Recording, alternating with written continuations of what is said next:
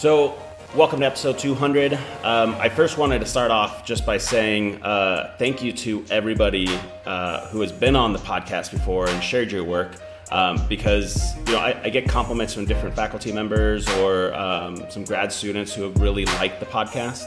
And to be honest, like, this podcast wouldn't exist if you didn't come share your work. And I've actually ran the analytics on numbers of listeners, and anytime I talk about my own research, it's the lowest listened to episode by far. So I don't know what that says about me, but it does say a lot about you, that you are essentially carrying this podcast and sharing this work. I mean, the stuff that Ben did over the pedagogy seminar, like well over 10,000 downloads on that single seminar. So like it's really successful, and I'm really open to different ideas from you all. There's some innovative things that people have suggested, and we're trying some new things. But today we're going to hopefully have like a casual conversation about the state of health and physical education and HPE research. And so for the people on the call, feel free to kind of chime in anytime. If you want, you can also take that conversation into the chat and then pull from there. Obviously, this is an audio podcast, so the chat doesn't really make for a great podcast. But I know that some people like having that conversation on the side, and then we can bring it in. And if you just want to listen in, you are more than welcome to just kind of listen in. I put into the chat again the questions that we're going to go off of, and hopefully maybe you prepped, maybe you didn't. It doesn't matter either way, but we're going to go through those and see how it goes. If you want to drop out at some point, you're more than welcome to just wave and say goodbye. But let me just... and if you're talking for the first time, unless I call you specifically by name, maybe introduce yourself and where you're from, so people that are listening that aren't seeing your face knows who's talking. So the first question that I came up with was the most influential / best article you've read and why other people should read it. So I promise to start this off myself, and my choice here, which again is one out of many, was Kim Oliver's Girly Girls Can Play Games, Las Niñas Pueden También. And I see Mara smiling because this is an article that we read in grad school together, and it was one of these articles that really exposed me to prolonged engagement with one group. It kind of gave me this courage to do studies with less than 100 people. Like, the end doesn't really necessarily matter that much. She worked with this specific group. It was a small group, and I was so confused because before that I probably mostly read quantitative papers that had to have a specific high number of participants. And it also exposed me to a lot of how young girls they're marginalized in physical education. And I've done similar research projects to that, and then it kind of led me to read work by Carla Ligeti and other students, Oscar's on here, that have kind of carried on that similar work. So I think she's done a ton of really great work in that area, and I think that that's why I would say if somebody were to read an article, it's a good article to start with. So others, I'll just jump right in. Maybe I called out Mara, so maybe Mara can share. Sure. Well, you kind of stole my line, but I had a backup one, so that's okay. That was definitely one that made a huge impression on me, but one that I came back to over and over again during my dissertation research, and I still come back to, is by Dr. Anne Flintoff, and it's called Playing the Race Card: Black and Minority Ethnic Students' Experiences of Physical Education Teacher Education. Because when we look at issues of racism in PE in the K-12 schools that are, sort of held by teachers, we can see the role that teacher education plays in maintaining systems of whiteness and racism. And so I think that understanding the cycle of teachers how they see themselves with regards to race. This article did a really good job of that. Awesome. Others? Jamie. I can jump in. This is kind of along the same line, so I was sort of waiting for someone else to jump in with something different, but an article that I have my grad students read, and then something that's informed a lot of the work that I do, is actually by Annette Stride in the UK. Let Us Tell You, South Asian Muslim Girls Tell Tales About Physical Education. And I feel like it is a really important article for us from the standpoint of, listening to diverse voices and things like that. But the fact that in this article, it actually sort of dispelled some of the beliefs that we hold, I think, about certain groups of students. And when Annette actually asked them, their perceptions and things were a lot different, I think, than maybe she even, and I, not to claim what she believes, but, I think that the findings were sort of surprising. And so that one was really great. And I can drop the DOI into the chat too. Awesome. Thanks, Jamie. Let's go Kevin and then David. So Illinois to Wales. Yeah, so this is an article that I go back to all the time. It's one that I have my undergraduate students read, actually. It's by Kirtner, Smith, Hasty, and Kinchin, and it's published in Sport Ed and Society, and it's called The Influence of Occupational Socialization on Beginning Teachers' Interpretation and Delivery of Sport Education.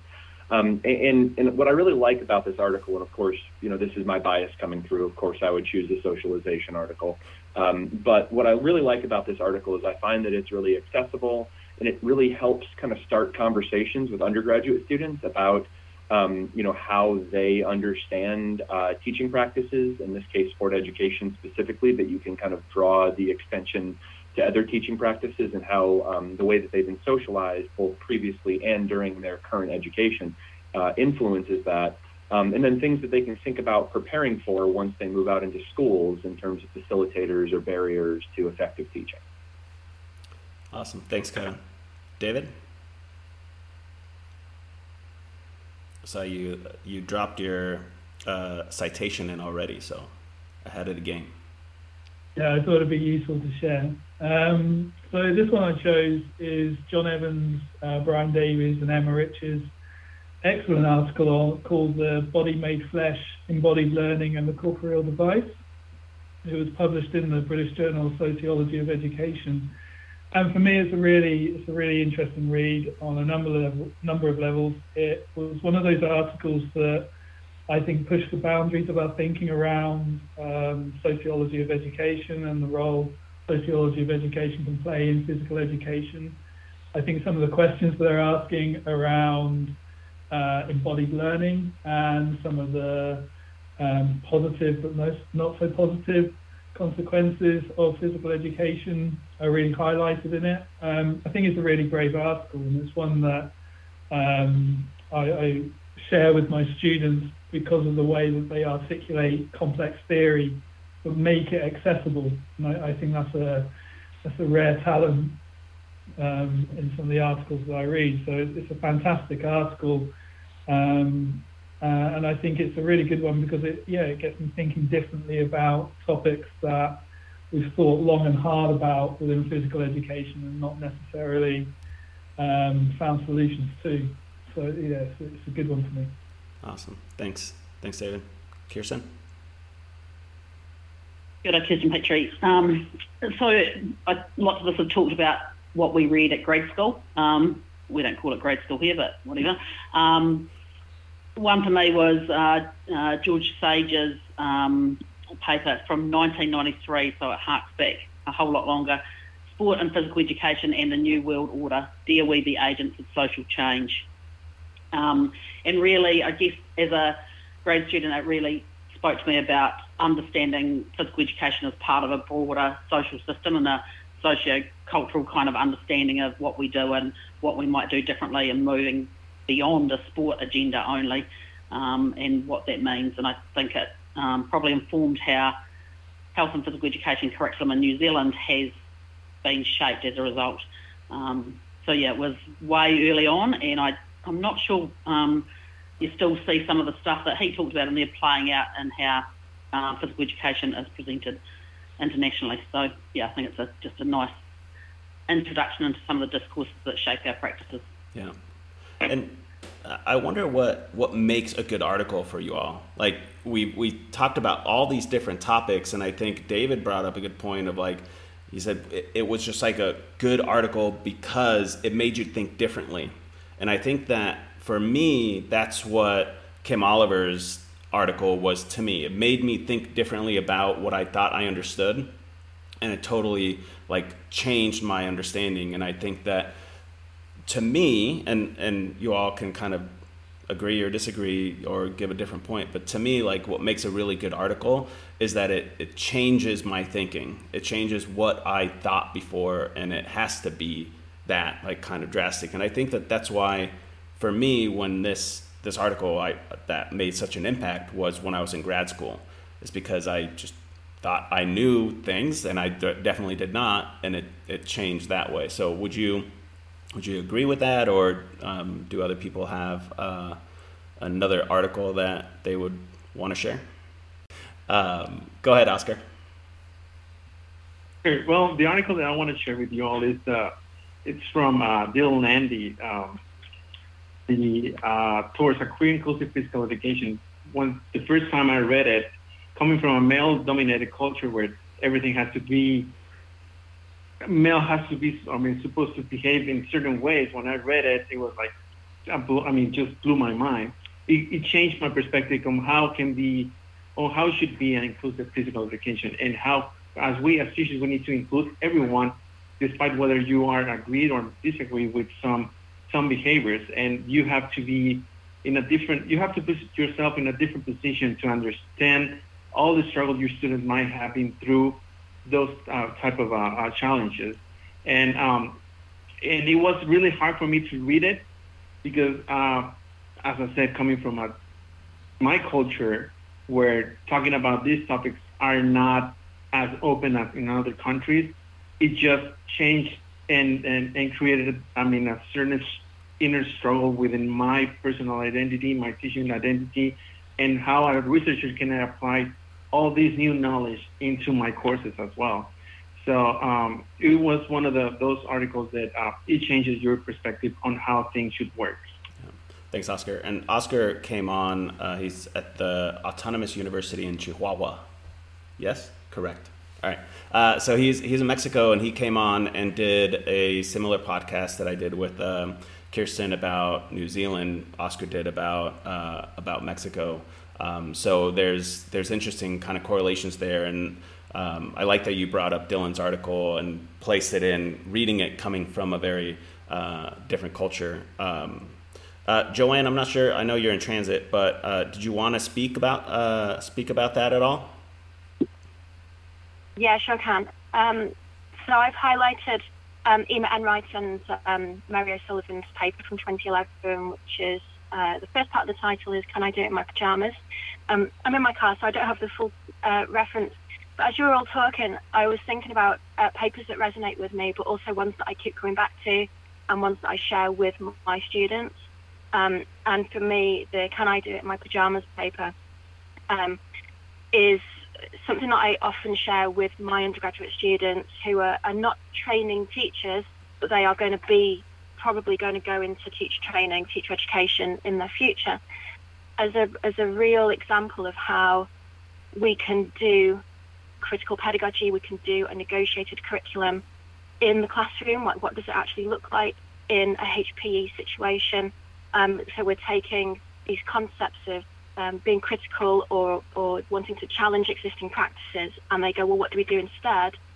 And this is a really good example of how you can actually implement things day to day, as well as like a broader, like if you've got a unit of work, how you can implement things longer term as well. So, yeah. Awesome. Thanks for sharing that. And that's a great article as well. Great one to read, especially if you're looking at student voice and listening to the people who you're actually teaching about what you're teaching. So I'll keep that question open. So for anybody that wants to come back, or you're kind of thinking about an article you want to bring up, feel free to either just drop it in the chat and say that you don't want to talk, or just raise your hand. But I'll move on to the second question, which is about what are we not paying attention to now that we'll be kicking ourselves in 10 to 20 years for missing. And I put this question up there because I've been thinking about these futures papers, and obviously like what we're thinking about now. So like if I bring a topic up, somebody's written a paper up about this, someone's commented on this in some way. So I don't think any of these are going to be necessarily original ideas, but what I've seen at least tend to happen is that we go back and say, oh, this person predicted this in 1993 or 2016, and now this is happening, but we didn't really take action. So with that in mind, I think one of the things that in the US that needs to be fixed in some way is high school physical education. The secondary level, so 9, 10, 11, 12, I feel like at the two places, especially the first place I was at, we had a hard time finding really good high school placements. So when our students did their secondary observations, they often did it at the middle school level, so grades 6, 7, 8, instead of going to the high schools. So, this week in my master's class at Mason, I have the students think about how they can restructure something in PE and they do like a little short video. So my video is about restructuring high school physical education to have 3 different parts. So part 1 is PE as it is. You're not changing anything. The people who want to come in, they're coming into 9th and 10th grade PE, doing the stuff that normal PE teachers do. Number 2 is changing that, so you have 3 options. So the second option is doing it hybrid. So using the unused gym space in the morning and the outdoor space when available, or outdoor education stuff when available, or the gym space after school, you use that space for PE. You open it up during lunch. You have a hybrid, kind of like a flipped classroom, so students can do their physical activity portion wherever they want or however they want, but the curriculum is a flipped classroom. And then the third idea, or the third option, is to do fully online PE. And this is for the students who absolutely hate it. They don't want to be there. They're maybe disruptive in class, or they just like refuse to participate when they're going in. So again, it's something that I've kind of thought about of how to do it. It would need a lot of community support, community engagement to open up those spaces. But I think that there's a lot of public spaces that are free. And if you take, let's say you have physical education in 3rd period, middle of the day, you don't want to sweat, you could do your homework during that time, and then, or you could move physical education to the last period of the class and go into a community space to be physically active during that time, instead of staying in class getting sweaty and then going right into another class in the US, without showering. So that's kind of my restructure idea. I don't know if that's the best idea, but I went first, so save me a little grace. Jamie.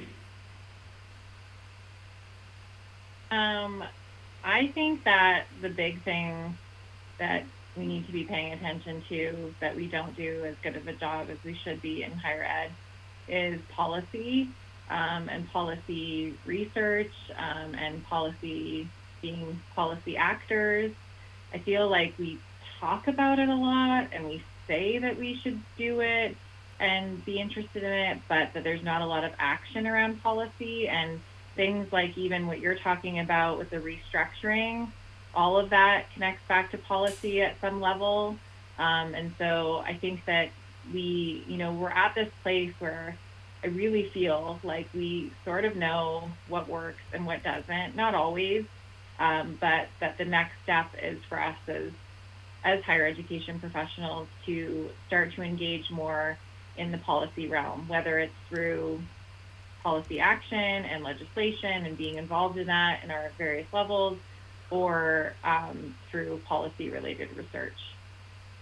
Yeah, and I would agree. I think that if you look at the U.S., the policy research is not at the same level as it is in Australia or even the U.K. So I think that that's something in U.S. specific for sure that we haven't really pushed a lot. And Hans came on to the podcast and did part a policy discussion, and he talked about how at the assistant professor level, it's just not prioritized. Policy work takes time. You can't pull off a really quick survey and then end up getting published in order to go up for tenure. So the research lines don't start early enough, and then people who are getting into policy are perhaps getting in late. And also, some of the best policy that works is going to working with specific Congress people or members of parliament, and that doesn't necessarily lead to a publication. It might lead to a lot of change, but it doesn't lead to the stuff that people in the universities are getting promoted for. Others about something that we should be paying attention to. Colin, go ahead. Hi, Risto. Thanks for having me, first of all. I didn't really want to come and add mine, but I wanted to give you a bit of support for yours, really, especially on the back of what you said about your podcast. Your research might not be as well listened to, so I wanted to come in and say you've got a good idea there. It reminded me of some of the ecological work that's happening, possibly in sport more than PE. People like Keith Davids or Chris Button or James Rudd, where they're really trying to connect PE to the wider environment and taking it out of the classroom, taking it out of formalized sports halls and into the community. And then just to the comment after about sport policy, I think actually the connection there between the two of those areas, that idea of, well, it's a great idea to take PE out into the community to prepare people for the natural environments that they'll inhabit for the rest of their lives. But what are the policy implications of trying to do that, and what policies would be needed to be in place to enable PE teachers to do that? So just when the two ideas came up there, I see a connection between the two, because otherwise you're left with the lone wolf PE teacher trying to affect the pedagogy on their own, an ecological pedagogy that's broader than just the school, but without a policy framework to support that and encourage that, it's pretty tough ask. So I just thought those two were really nice connections there, and I wanted to come in and back you up and say, yeah, I think you're onto something good. So I'll stop at that point and hand over to somebody else. Thanks for that. Really appreciate the backup. I need it. Clancy. Greetings, everyone. Long time no see, Risto. But first and foremost, congratulations, my friend, on your 200th episode. This is a fantastic accomplishment. And Colin said it well. It speaks to your passion and your commitment to the profession. Well done, my friend.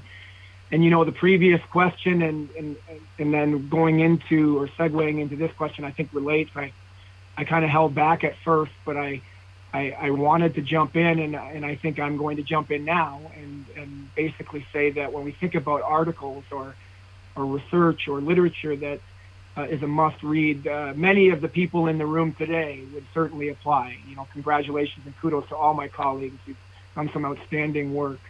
But one thing that I wanted to, or one author that I wanted to bring up that I think many would agree that I would encourage anyone to read, whether it's a teacher candidate in their beginning years of the profession or even an experienced veteran, would be anything by David Kirk.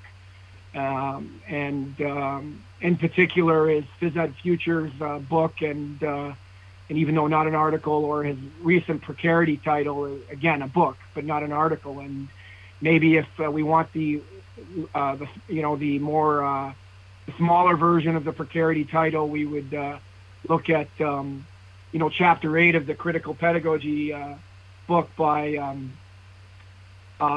Pringle and his colleagues, Critical Research in Sport. That's a really good chapter that kind of sums up his Precarity title as well. And why I bring this up is, he was pretty spot on with some of his predictions, and in particular, 2020 with his Precarity title, and some of the challenges that we're seeing, not only in physical education, but in the K through 12 sphere, the social emotional challenges, the precariat, as he brings it up, and the many unstable challenges that our local school community faces. And I think, speaking to what Risto mentions about restructuring, I think the restructuring has to consider many of those challenges that Dr. Kirk foreshadowed. Yeah, and I think it's interesting, some of these future papers, they got a speed up during the pandemic of where we're going, what we're doing. It just kind of pushed some of those things much quicker. Mara, any comments on things that we are missing now that we should maybe be paying more attention to? Well, something that I think this isn't particularly new, like I think it's certainly been addressed over probably years and years of this work, is the clearly notable disconnect between research and practice that you just highlighted when you were saying like how hard it is to find good high schools to place students at. And so it's like if we look at the list of articles that we all just threw out as interesting or intriguing to us, like we know that some of these pedagogies work to engage students to demonstrate high level, quality, meaningful PE. We don't see them in the school. We don't see them being done very much. And so that question of why and what's going on in PE teacher education that precludes new, emerging, evolving ways of teaching, like why are we still like stuck in this sort of sport-centered curriculum that has been going on? I mean, I've been in the field 10 years from my first year of my doctoral program. We were talking about it then. It's been written about 10 years, 20 years, 30 years before that, and we're still trying to figure it out. So I feel like, to me, that is such a big one. Yeah, and great point, Mara. I was on Clancy's New York State APERD podcast with Steve Silverman last night, and he said, Clancy asked a question of why would you suggest for somebody to read research, like a teacher? And Steve said, why would you start from scratch? Like, you have so much information already out there. Why would you start from the beginning? Because people have researched this. If you read the research, understand the research, implement the research, it will save you so much headache and time and effort. So I thought that was really well said. And I think that problem of transitioning the research into practice has been an issue. And Mara, that's a really good point to bring up. David, Oscar, and then Ben. So let's start with David. Yeah, it's a point that resonates with what others have been saying on the call. But one of the things on a local level to Welsh health and physical education is one of the things I hope we don't miss is the opportunity for meaningful and sustainable change, and the actual idea of enacting some ambitious policies around health and well-being. And I just wonder if we look back in 10 to 20 years' time, whether we kind of look back at it and we've missed the opportunity for really supporting educators to make change at a local level, in the micro level of the classroom. And it comes to Mara's point in the sense that we've got some real ambition, we've got some real ambitious policies in Wales, I think, around health and well-being. And my observation is how are we supporting educators to make that next transition. And one of the things is looking at ourselves in initial teacher education, physical education, teacher education, about what changes we're making. And I can't help but feel, if we look back in 10 years' time, were we brave enough? Did we have those awkward conversations? Did we make ourselves uncomfortable enough to make those changes? And it's one that kind of plays on me a little bit. Yeah, I'll be honest. It's a really good question to be asking ourselves, I think. Yeah, absolutely. Oscar? Well, I think one of the things that we can start looking at, especially now that technology has brought us together in so many levels, probably doing research in a more worldwide perspective, like especially with non-speaking English countries. Because one of the things that I've seen is that physical education is struggling so many levels, and it seems that PE has been struggling in similar ways in different countries. So if we kind of like establish like a network that we can understand how physical education is struggling in worldwide in so many ways. Probably we can tackle, a problem that, or maybe go into a deeper understanding of how can we do as researchers, as a teacher, and provide a different perspective for our students as well. Because if we only do certain ways, we're going to keep doing the same. We're going to gain the same results as Dr. Kirk said. So probably that's something we can do as well, especially using technology as we're doing it now. That we're in different countries, different time locations, and we're here. So probably we can take advantage of that and increase that perspective. Yeah, I think, Oscar, you're spot on. And I think ICEP is starting to do a better job with this, of connecting those different countries and different researchers. And I know Ben, when he was part of that board, has pushed for the Developing Country Scholar to be able to get funding to go there. I think actually the push, which I don't like from a personal perspective, of these hybrid conferences and the access that, if I'm going to a conference, I'm going to do a roundtable, I'm going to do it online instead of being in person with those people. It's not the best for the in-person experience, but the ability for that to be accessible to so many people around the world is great. And I think that, in the U.S. specifically, like we're very guilty of looking at research in only English, right? We look at it and it's like, this is the research that we know, whereas there's a lot of Spanish scholars that publish only in Spanish that do really good work. There's a lot of people in Brazil that do good work that just doesn't get translated over. And so I think that, when we do reviews or research, it should always have that caveat of saying, with this said, this is only English language articles. And I think that call, Oscar, is definitely something that we should be paying attention to. Ben, your hand went down, but are you good? No, I would like to make a comment. Can you hear me okay, mate? Yep. Cheers. Look, I'd just like to reiterate what was just said. We funded 9 faculty from developing countries that otherwise wouldn't have attended ICEP. And so that just and if you go to these sessions, you just make you aware of the good work they're doing in all these different countries in Africa or in Indonesia.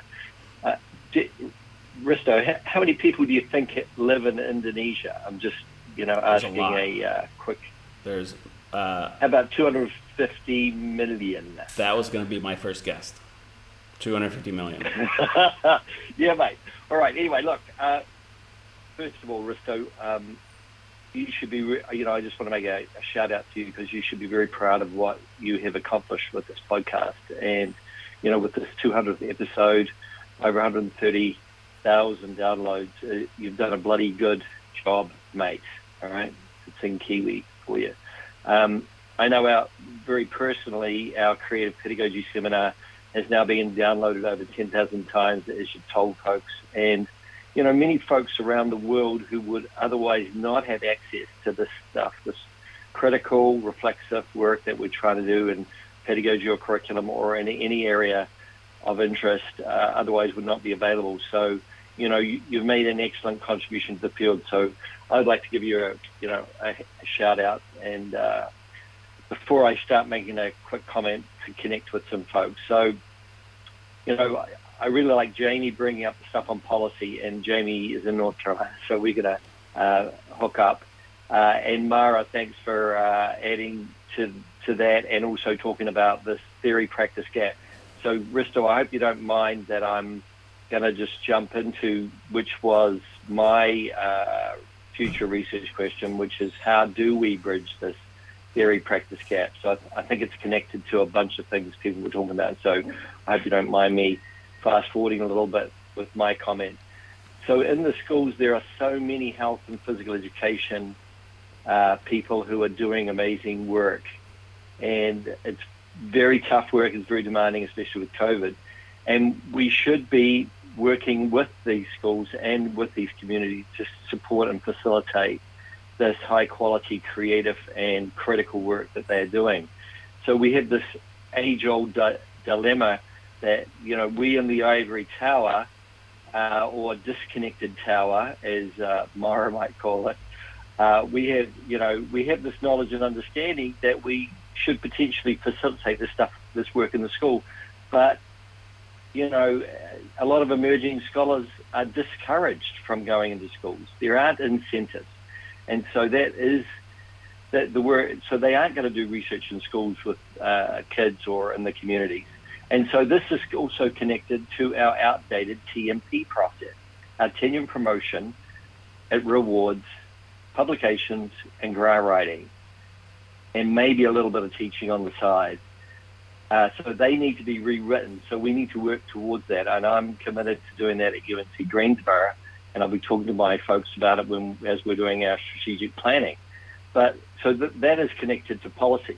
But, we just have this age-old problem where we struggle to work in the schools, and then we have this massive theory practice gap. So I'll leave it at that. Thoughts and comments about that or extending our work. I guess to me, I'm trying to connect, the lack of policy work at our own institutions, which then would help enable emerging scholars to work in schools. If we worked more in schools, which I really do think that we need to do in schools and in the community, then that would certainly help facilitate reducing this theory practice gap. Yeah. I think that's enough. Cheers. Thanks, Ben. And feel free to jump in and chime in. Let's go in order, though, with Kathy next, and then back to Kirsten. And Kathy, I will say thank you, because one of your students saw me at the conference this last weekend. We had the Vapored conference, and she came up, she waited very politely, and then walked up to me and said, "Hi, are you so-and-so?" And my students are like, "Other people know you?" So you made me look like, or she made me look like a rock star in front of my 5 undergraduate students. So I really appreciate that. Hey, happy to help. I wanted to congratulate you on the 200th episode and thank you for this amazing podcast, because I utilize it in my research methods class for FEET, and it's just an awesome resource for both in-service and pre-service and research, for everyone. And when Mara mentioned something that, and Ben alluded to it as well, that made me think about what I think we're not paying attention to. And I feel like so many of our programs struggle to find appropriate placements for our student teachers. And so that lends me to think from the research and practice connection of, like, how is marginalization or, socialization, how is teacher socialization happening at the earliest level with our pre-service teachers? Like, when we send pre-service teachers into settings to do an 8-week or 12-week immersive, high-impact student teaching experience, if we're sending them into a setting that is less than positive, mainly because of it's not developmentally appropriate best practice, then are we starting that socialization before they even get into the field? And how do we walk that line of conducting research to figure this out and to amplify the voices of those student teachers, to amplify the voices of those cooperating teachers? How do we walk that fine line without damaging relationships with the school systems and the schools?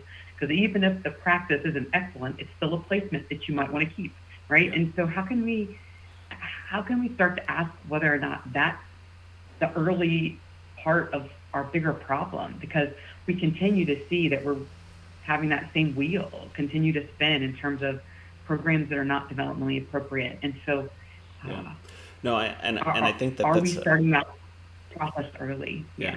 I think that's a good point. I mean, I changed my major in undergrad away from physical education to health science because of my field placement that I went to in a not great high school. Like, I went in and I observed it, and I was like, I do not want to do that for a career. Like, there's no motivation for the students. That's not what I want to push through for the next, like, X amount of years in my career. And I changed to health science to be a health educator in the classroom. Now, obviously, that's come full circle, and I kind of see it in a different light. But I would have been that statistic in there that, Kathy, you talked about, of being placed in a place that wasn't great. Kirsten. Just really appreciate everyone's comments, and I think one of the biggest challenges is it's going to sound problematic, but, you know, we are so entrenched and passionate about health and PE, and at the same time, we still operate where health and physical education is not valued in most settings. And so how do we partner with other educators in the settings we work in to get value? So, you know, I think we operate in silos way too often, and there's the ivory tower silo and the school silo, and there's the theory and the practice silo, and there's the research and the practitioner silo, and then we separate ourselves from other subject disciplines that might have real value. And I do worry, and maybe because I really focus on primary school settings, that it doesn't actually matter what I do in initial teacher ed. They go into a primary school where numeracy and literacy is far more valued than anything I will ever do. And the systems in those schools are going to privilege numeracy and literacy. So if I'm not partnering with those people, then it's a waste of time. Nothing I do in my courses will really shape change. So how do we work more smartly with our partners in education to bring about change, as opposed to just continuing to bang the HPE drum in isolation of the whole orchestra that is the system? Yeah. I think that's great. Yeah. I see this, you know, the silos, you know, we're not choosing to partner with certain organizations. And I think if you look at, you know, just how we're perceived, like if you look at STEM education in the US, there's a lot of like, get girls in STEM. Like there's all these like taglines and hashtags, and like a girl hashtag that, you know, I think was Dove or Nike or whatever. Like they brand that. It has nothing to do with physical education. It has everything to do with sports and physical activity. But physical education and health haven't figured out how to partner with that to get that kind of elevated stature, whereas other subjects, whether it's literacy, how, you know, different organizations are pushing literacy or numeracy or science education, haven't really been able to kind of bridge that gap, and I don't think PE has. And I'm not sure if I misinterpreted where you're going there or not, but care to... Sorry, I realised my accent, but no, you didn't misinterpret. I think health and physical education, some of our objectives and goals can be delivered in conjunction with other learning areas. Yet we keep it as the siloed, separate time, as opposed to a much more integrated, thematic curriculum that extends across the learning areas. Mm-hmm.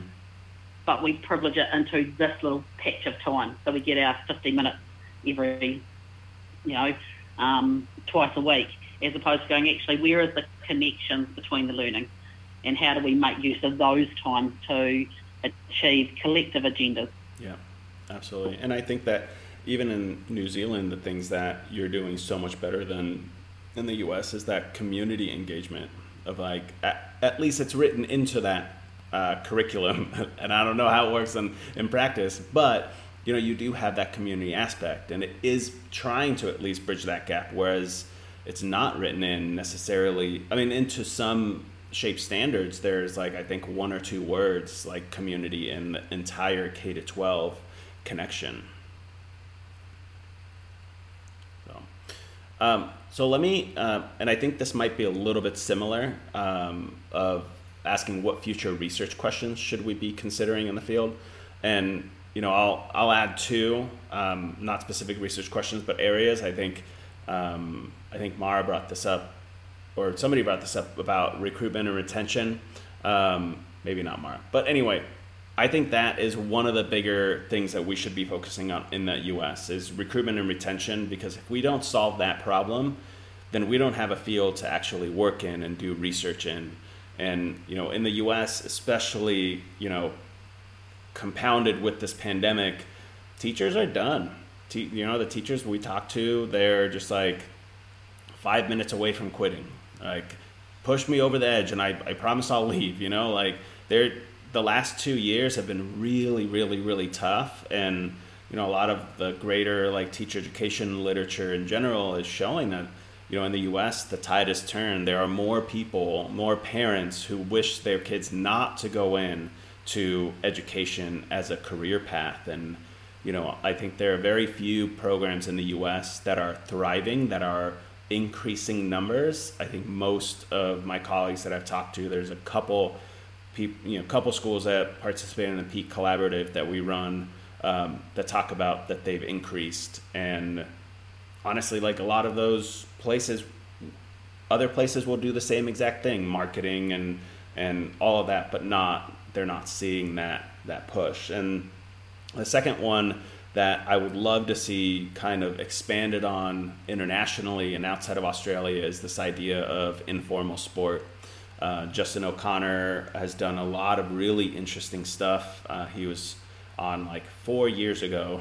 It's like one of my first podcasts that I did. And it just like lit up my imagination of what it could be. And these informal spaces, and how he talks about how you can participate in these activities like cycling alone or with two friends.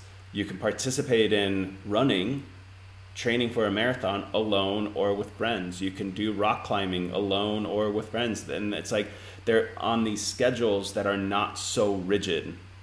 And I think, if we continue to push forward with football, basketball, softball, lacrosse, these games that we need X amount of people, it puts it into such a rigid schedule that we are Tuesdays and Thursdays are practices, and then we play on Friday. Or if you really like hockey in the US, your ice time is from 10:30 to 11:30 p.m. and that's the time that you get to play ice hockey. And it's just not reasonable, and it's way more expensive as well. So those are the two kind of topics that I'd love to see kind of pushed forward. Other suggestions that where you would like to see more research or different types of research? One of the things that I think is growing in terms of research in different ways is how we weave or acknowledge and respect Indigenous movement contexts in very Eurocentric programs. So it doesn't matter if we're talking Australia, New Zealand, US. We have a very, most of our programs are based on what are called traditional sports, but they're traditional to who? Mm-hmm. And so a growing sense of the Indigenous people's play practices. I think there's growing literature on there, which is challenging for most people in ITE and in practice because we don't necessarily see Indigenous communities as educators. So I think that will be an interesting place that we go, but that also means opening the doors and partnering with others again. Right. Yeah, absolutely. And I think, ICEP did this in Banff, Canada. They tried to put a line of research about Indigenous research in health, PE, and it didn't have a lot of submissions. There wasn't a lot of work there, and you look at the number of people in the US or even Canada, like doing research with Indigenous populations, and it's not a research line. And I think the US is so far behind in just public awareness of this. I think, New Zealand, Australia, much more progressive, and obviously has work to do, but they're much more forward thinking there. Other comments on future research or research ideas? Maybe you're protecting your own idea. You don't want to give your idea up so somebody steals it. Don't know.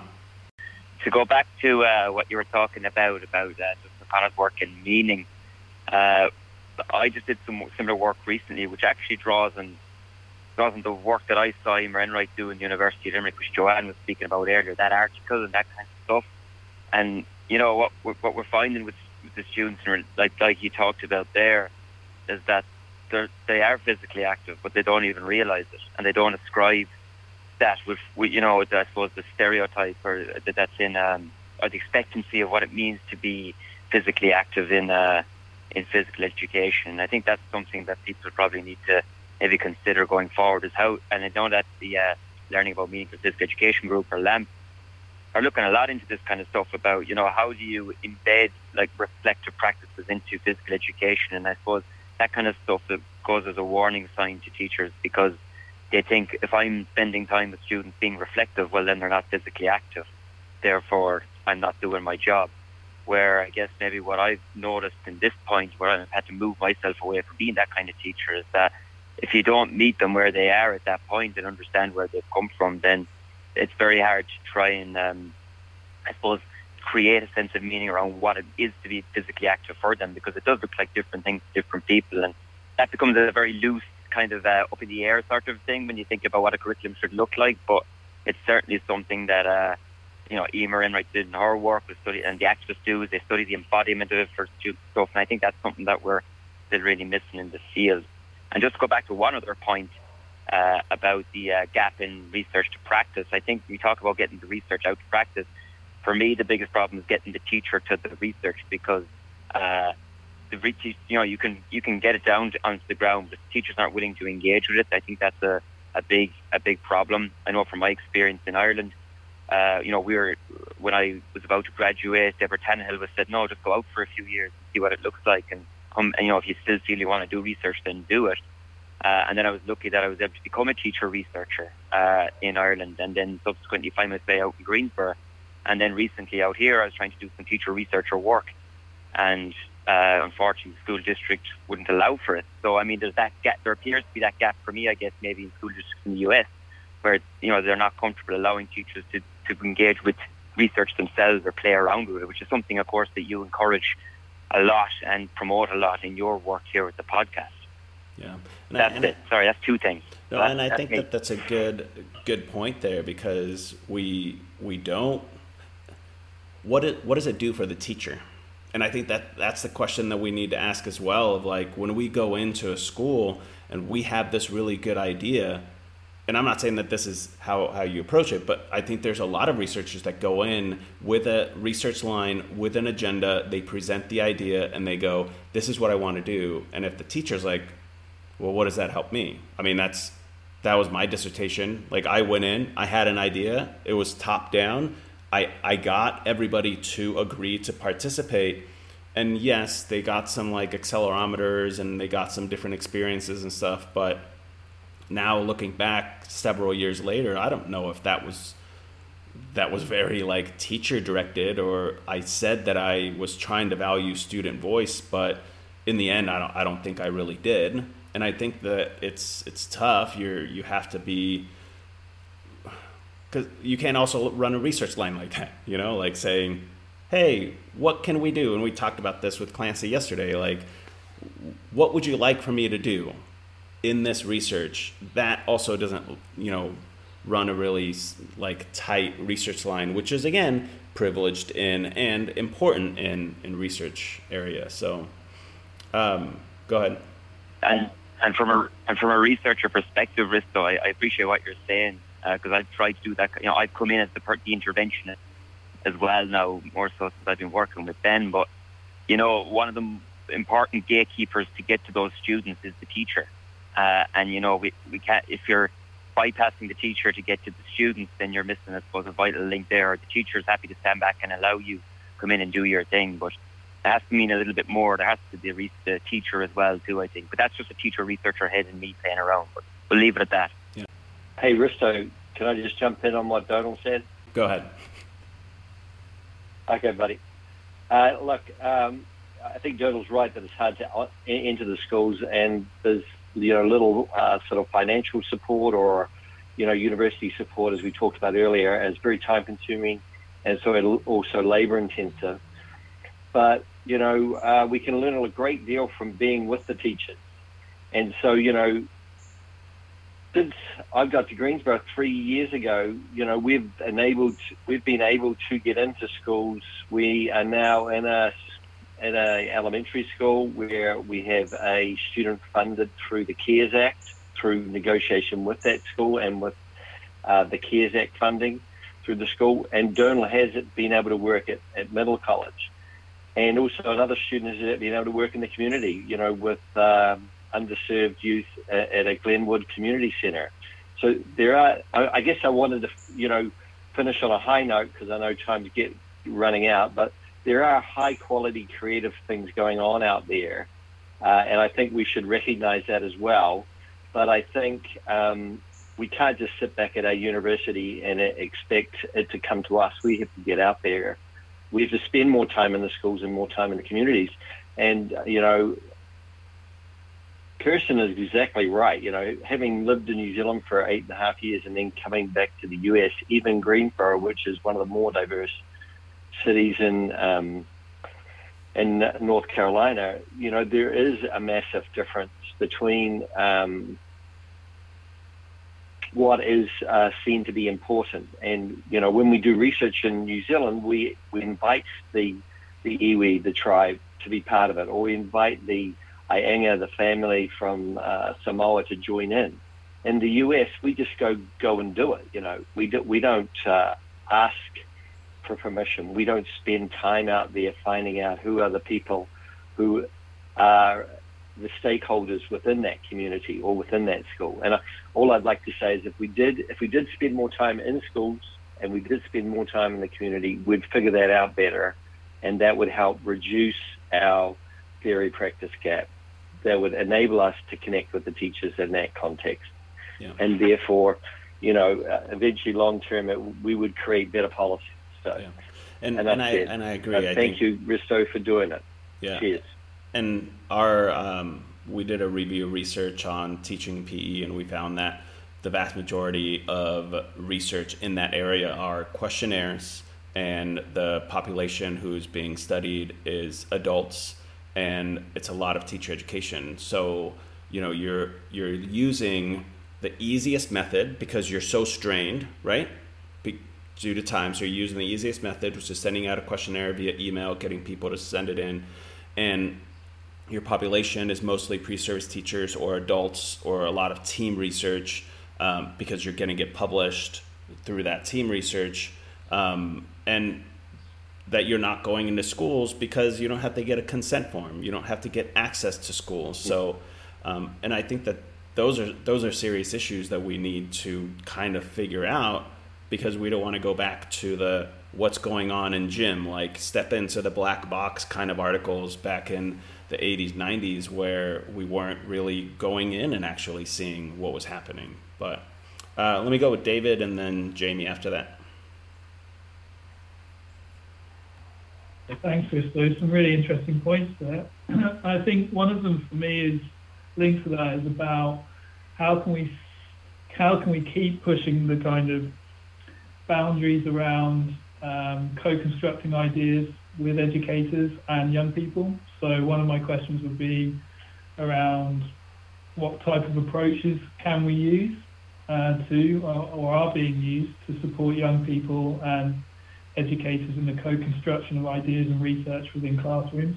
That's not a new idea. I think Lawrence Stenhouse had some thoughts on that in the 70s, and you could probably go back a bit further than that, around that idea of co-construction, action research approaches. So some questions around that for me. And then linked to that was something I'm interested in and others have been interested in around the world, is around how do we support students and young people being more involved in the transformation of health and physical education. So how do we kind of accentuate their voice? How can we give them a more prominent role within that kind of policy enactment translation? And I think there's some questions around for me about giving them kind of knowledge and the skills to be policy actors themselves. I know Jamie talked about that earlier, but how can we support that with our graduate programs, undergraduate programs, and then also young people in schools as well? Yeah, absolutely. Jamie? I'm really not going to answer your question, which I think is not going to surprise you. But I think that one of the things around research, and something that I've noticed, you know, kind of potentially, if I may, like moving into the middle of my career. I know I don't look like I could be in the middle of my career, you know, but I am. And I think that there's still sort of like this elitist attitude that exists like among different groups of researchers, that my research is more important than yours, or that this methodology is like what we should be doing. And I really just feel like, you know, in the vein of kind of like, can we just all get along a little bit better, that like there needs to be just a greater appreciation for the diversity of research that's happening and the different data that are being generated and the different questions that are being asked and answered. And I know for myself, like teaching PhD students has been, and PhD courses has been one of the most rewarding things because it's forced me to go back to literature that I wouldn't necessarily engage with for my own research purposes. And I end up reading things that I'm like, oh my goodness, why am I not reading more of this work and these types of things? And I think we get so stuck in our own little silos and our own little worlds with respect to that we would all benefit a little bit more from hearing from different voices, different perspectives. And so going back to the thread of kind of congratulating you on the podcast, I think that that's a really beneficial thing about something like what you're doing, because you do bring on diverse voices and diverse perspectives and people doing different types of work. And I think that if we could all just sort of listen to your podcast more, then maybe we'd all be a little bit better off from that perspective. All right, you've earned your $10 or minimum wage, $15 an hour. $15 an hour. No, I think that's right, and I would agree. Teaching, like I teach a research reading seminar every other summer, and when I update that list of readings, that's what also pushes me to read out, more current literature. And I think that, I had Anthony Marr on a couple weeks ago, and he talked about how he reads a lot outside of the area of physical education, health education, and even like from disability research and stuff. And I think that those things are something that I could do a lot better on, and now I get a lot more kind of information. And if you look at like AERA, you go to AERA, you just drop into any session, and for me, there's some sessions that I jump into, and I'd be super confused because that's not something that's covered in the physical education research. And I feel like certain policy, like we talked about earlier, like you go into a policy session in education policy, it's light years in front of what we're doing in physical education, especially in the U.S. So I'll go ahead, Colin. Iris, I just wanted to come in on that really as an example of something that I've been reading this weekend. It's a paper from one of my colleagues who's a sports scientist, worked in modern pentathlon. And what she and her colleagues did was they looked at the training load of modern pentathlon athletes. So these are young athletes, I think it was 12 to 16 years of age. And modern pentathlon is a strange sport because it involves running, swimming, cycling, fencing, and horse riding. And it was a really interesting paper to read because what they realized is that these athletes were doing up to 28 hours training a week, not including their physical education lessons. But what they also realized is that none of these coaches were really speaking to each other. So the swimming coach was saying we need to do more swimming, and the running coach was saying we need to do more miles, and the fencing coach wanted more practice. And I could only imagine what the PE teacher was then asking, or we have to do 2 hours physical activity with the curriculum in on top of that. And I think it just really struck me as a paper that summarized the last 2 points. I think it was David's point about the need to involve learners, because they only found out that the young people were doing this by giving the learners an app, constructing an app and letting them record it and talking to them and doing focus groups, and also focus groups with the parents. So the importance of listening to the young people to understand their whole week and their whole lives rather than just looking at a single activity in isolation. But also it struck me as that last point of, reading outside the PE and sports coaching literature, it's really a sports scientist paper. Yeah. So I'll put it in the chat, but I think it kind of gives examples for those 2 points, is for us to maybe go beyond our boundaries a little, but also, as David said, we've got to involve the learners, and I think that's maybe something we need to do more as we move forward to understand their journey. So I thought it was a good example of the last 2 points, and I hope it helps people. I'll put the paper in the chat. Yeah, thanks for that. And I think that Go ahead, Dominique.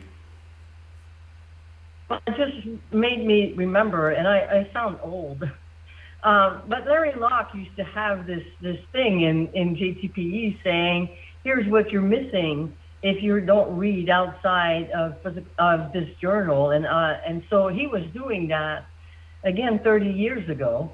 And I think that it's just good to reiterate this. And to the point of asking the kids, the greatest, we published a paper recently, and we had 50 copies, and that was a paper that asked, kids what they do in terms of physical education and physical activity, and that's the most popular paper. I mean, they were gone those papers were gone within days, those free copies. So there is an interest, but the work that it took to get that data was tremendous. Getting the parents to sign those release forms, getting the schools to agree to let us in. So all that process is cumbersome. So, and therefore, it is for older people like me, and now you, Risto, now that you're tenured, that can afford to do this kind of research. Because the pressure of publishing, to get tenured is still good. It's still great to get full professor, but not as great.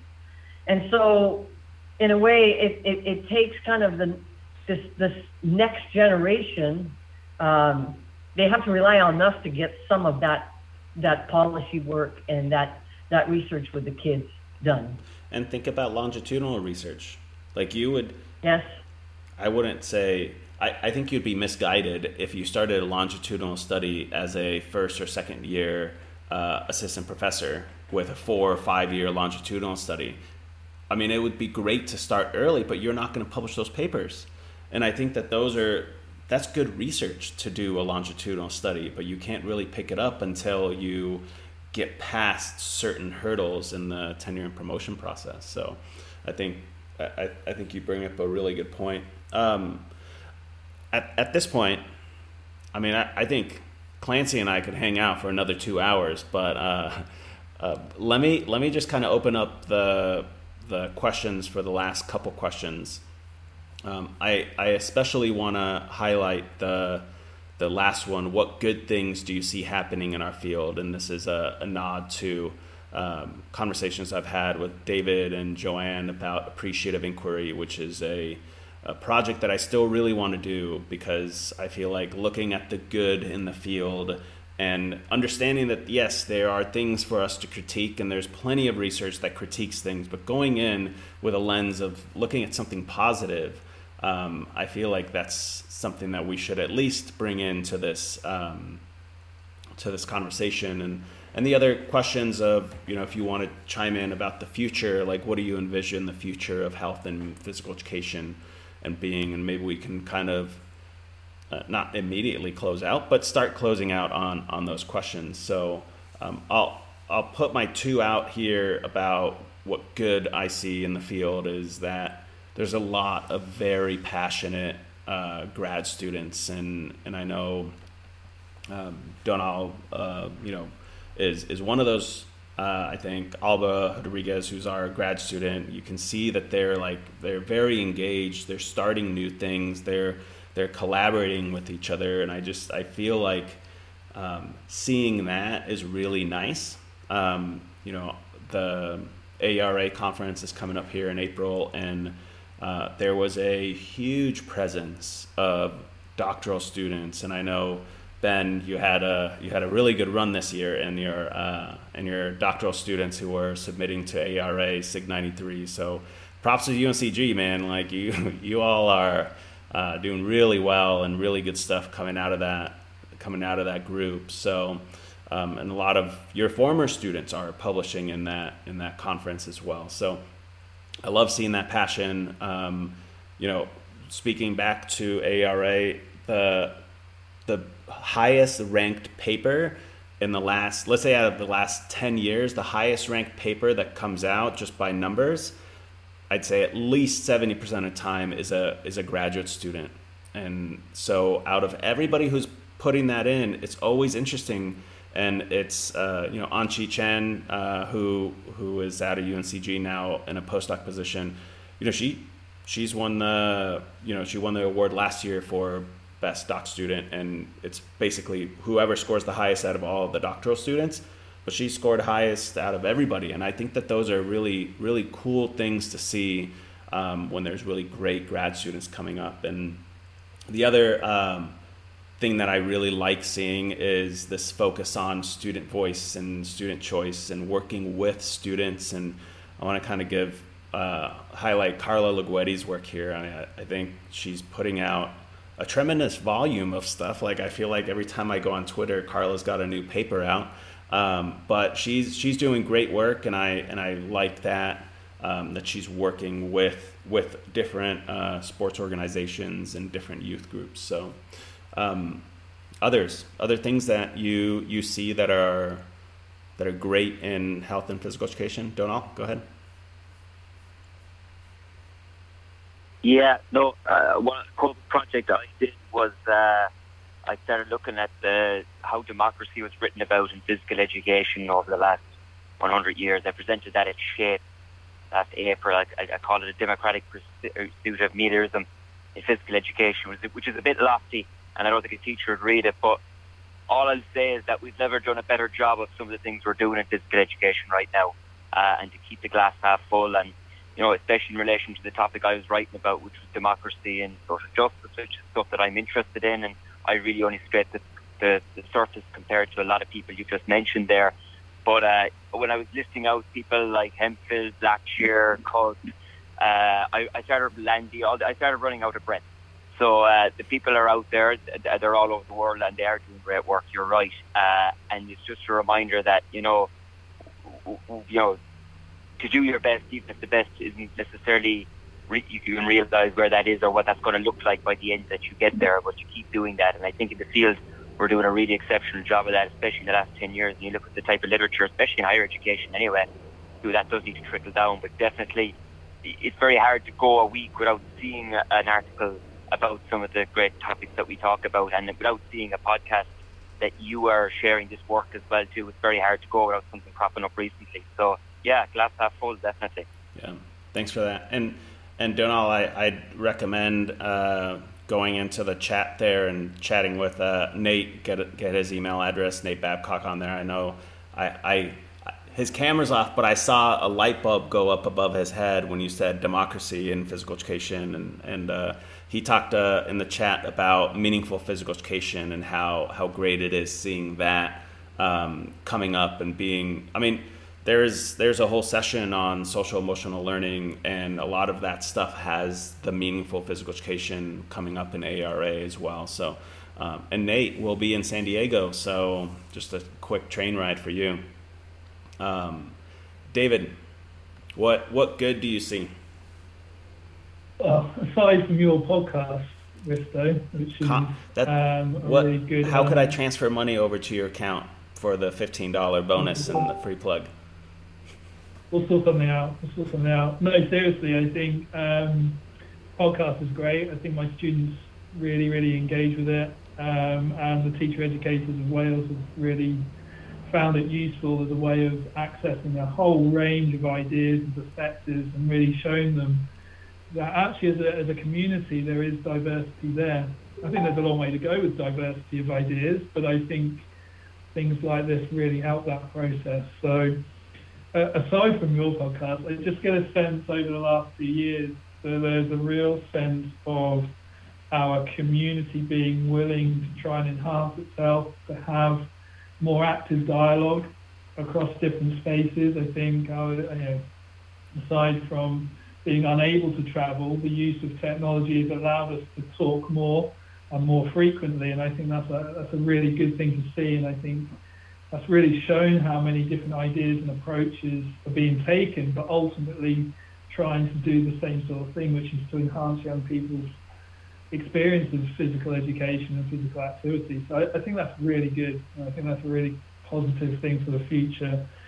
And also then the other good thing, as kind of Donal was talking about there, is some of the quality of the ideas and the work that's being published in the journals. I think my reading list is longer than my ability to read them out of mind, which is always a real good thing to have going on. But I think some of the ideas and the quality of the writing is really, really exceptional in places. Yeah, and I do agree with you that international, like being able to, with technology, work across different time zones. And I will give a free plug out to worldtimebuddy.com. Great website. You just type in, all right, Cardiff, let's go with Melbourne, let's go with Virginia, and then you could just like figure out exactly what that time zone is. And it actually took in daylight savings time for this, so I'm happy that it worked, because you could go through and actually put the specific date, which is the date we're recording. But and that's the thing, like through technology, that's how I met David. Like, that's how I met you.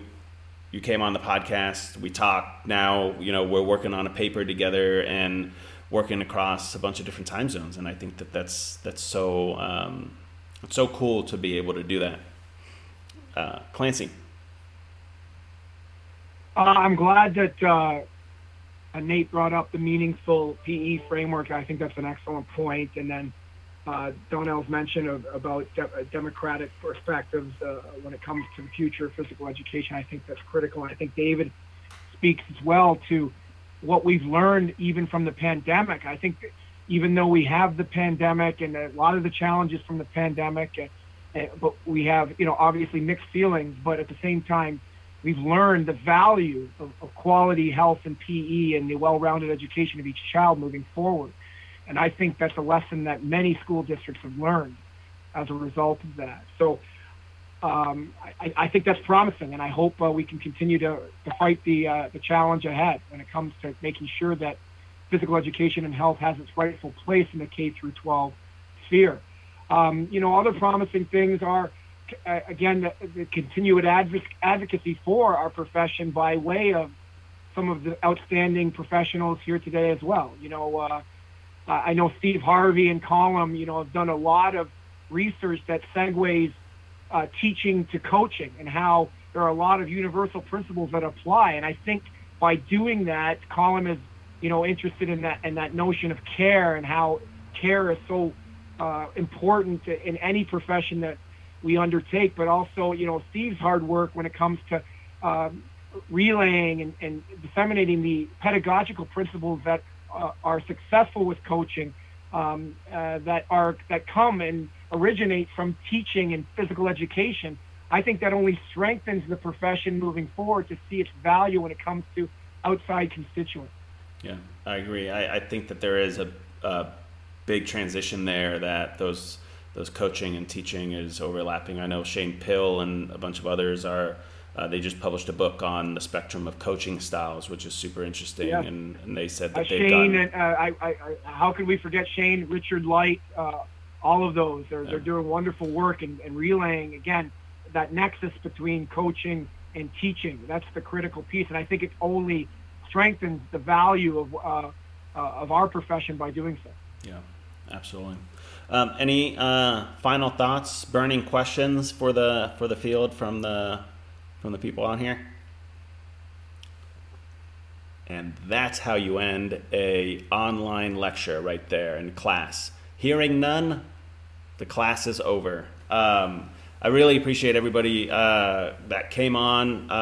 And again, if you're listening, really appreciate all the listenership here as well. It has been a really fun ride over the last 4 years, and doing weekly episodes for 4 years and only missing like 2 or 3 weeks. I feel like that was kind of an accomplishment that I did not sign up for. I didn't think it was going to go like this, but it's been fun, and I love talking about different topics. I know that the article club that we run once a month, we're going to start moving towards more, not every week, but more towards out of our area to kind of push our reading and thinking. And so if those are things that you're interested in, or you want to start an article club to read certain things, or if you have a book idea that you want to kind of read a book together and get on and kind of talk about it, I'm definitely interested in that. I think this is a good platform for creative and different thinking stuff. So it doesn't have to be this way. And I know that, a full acknowledgement of how this started, I was trying to get these podcasts to be 20 to 25 minute long podcasts so they could be quick, easy, like listening before students go to class. But it's definitely morphed into this like 45 minute to an hour conversation with one scholar or two scholars at a time. And to be honest, I don't hate that. I enjoy it. I think it's a good conversation. We get to really unpack the paper. But, if there's ways that you all that are listening that think that this could improve, like I'm super open to feedback on how to make this more, more approachable for people listening and helpful. So trying to do some short ones and some longer ones, and obviously if you're still listening, it's like an hour and a half in, you're like, these are not 25 minute podcasts, but we had a great time, and thanks everybody for listening.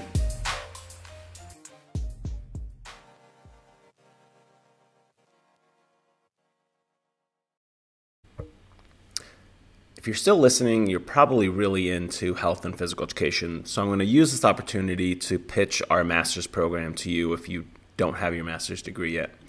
Our 100% online master's degree program we offer at George Mason is affordable. You can do it while teaching, and it's high quality.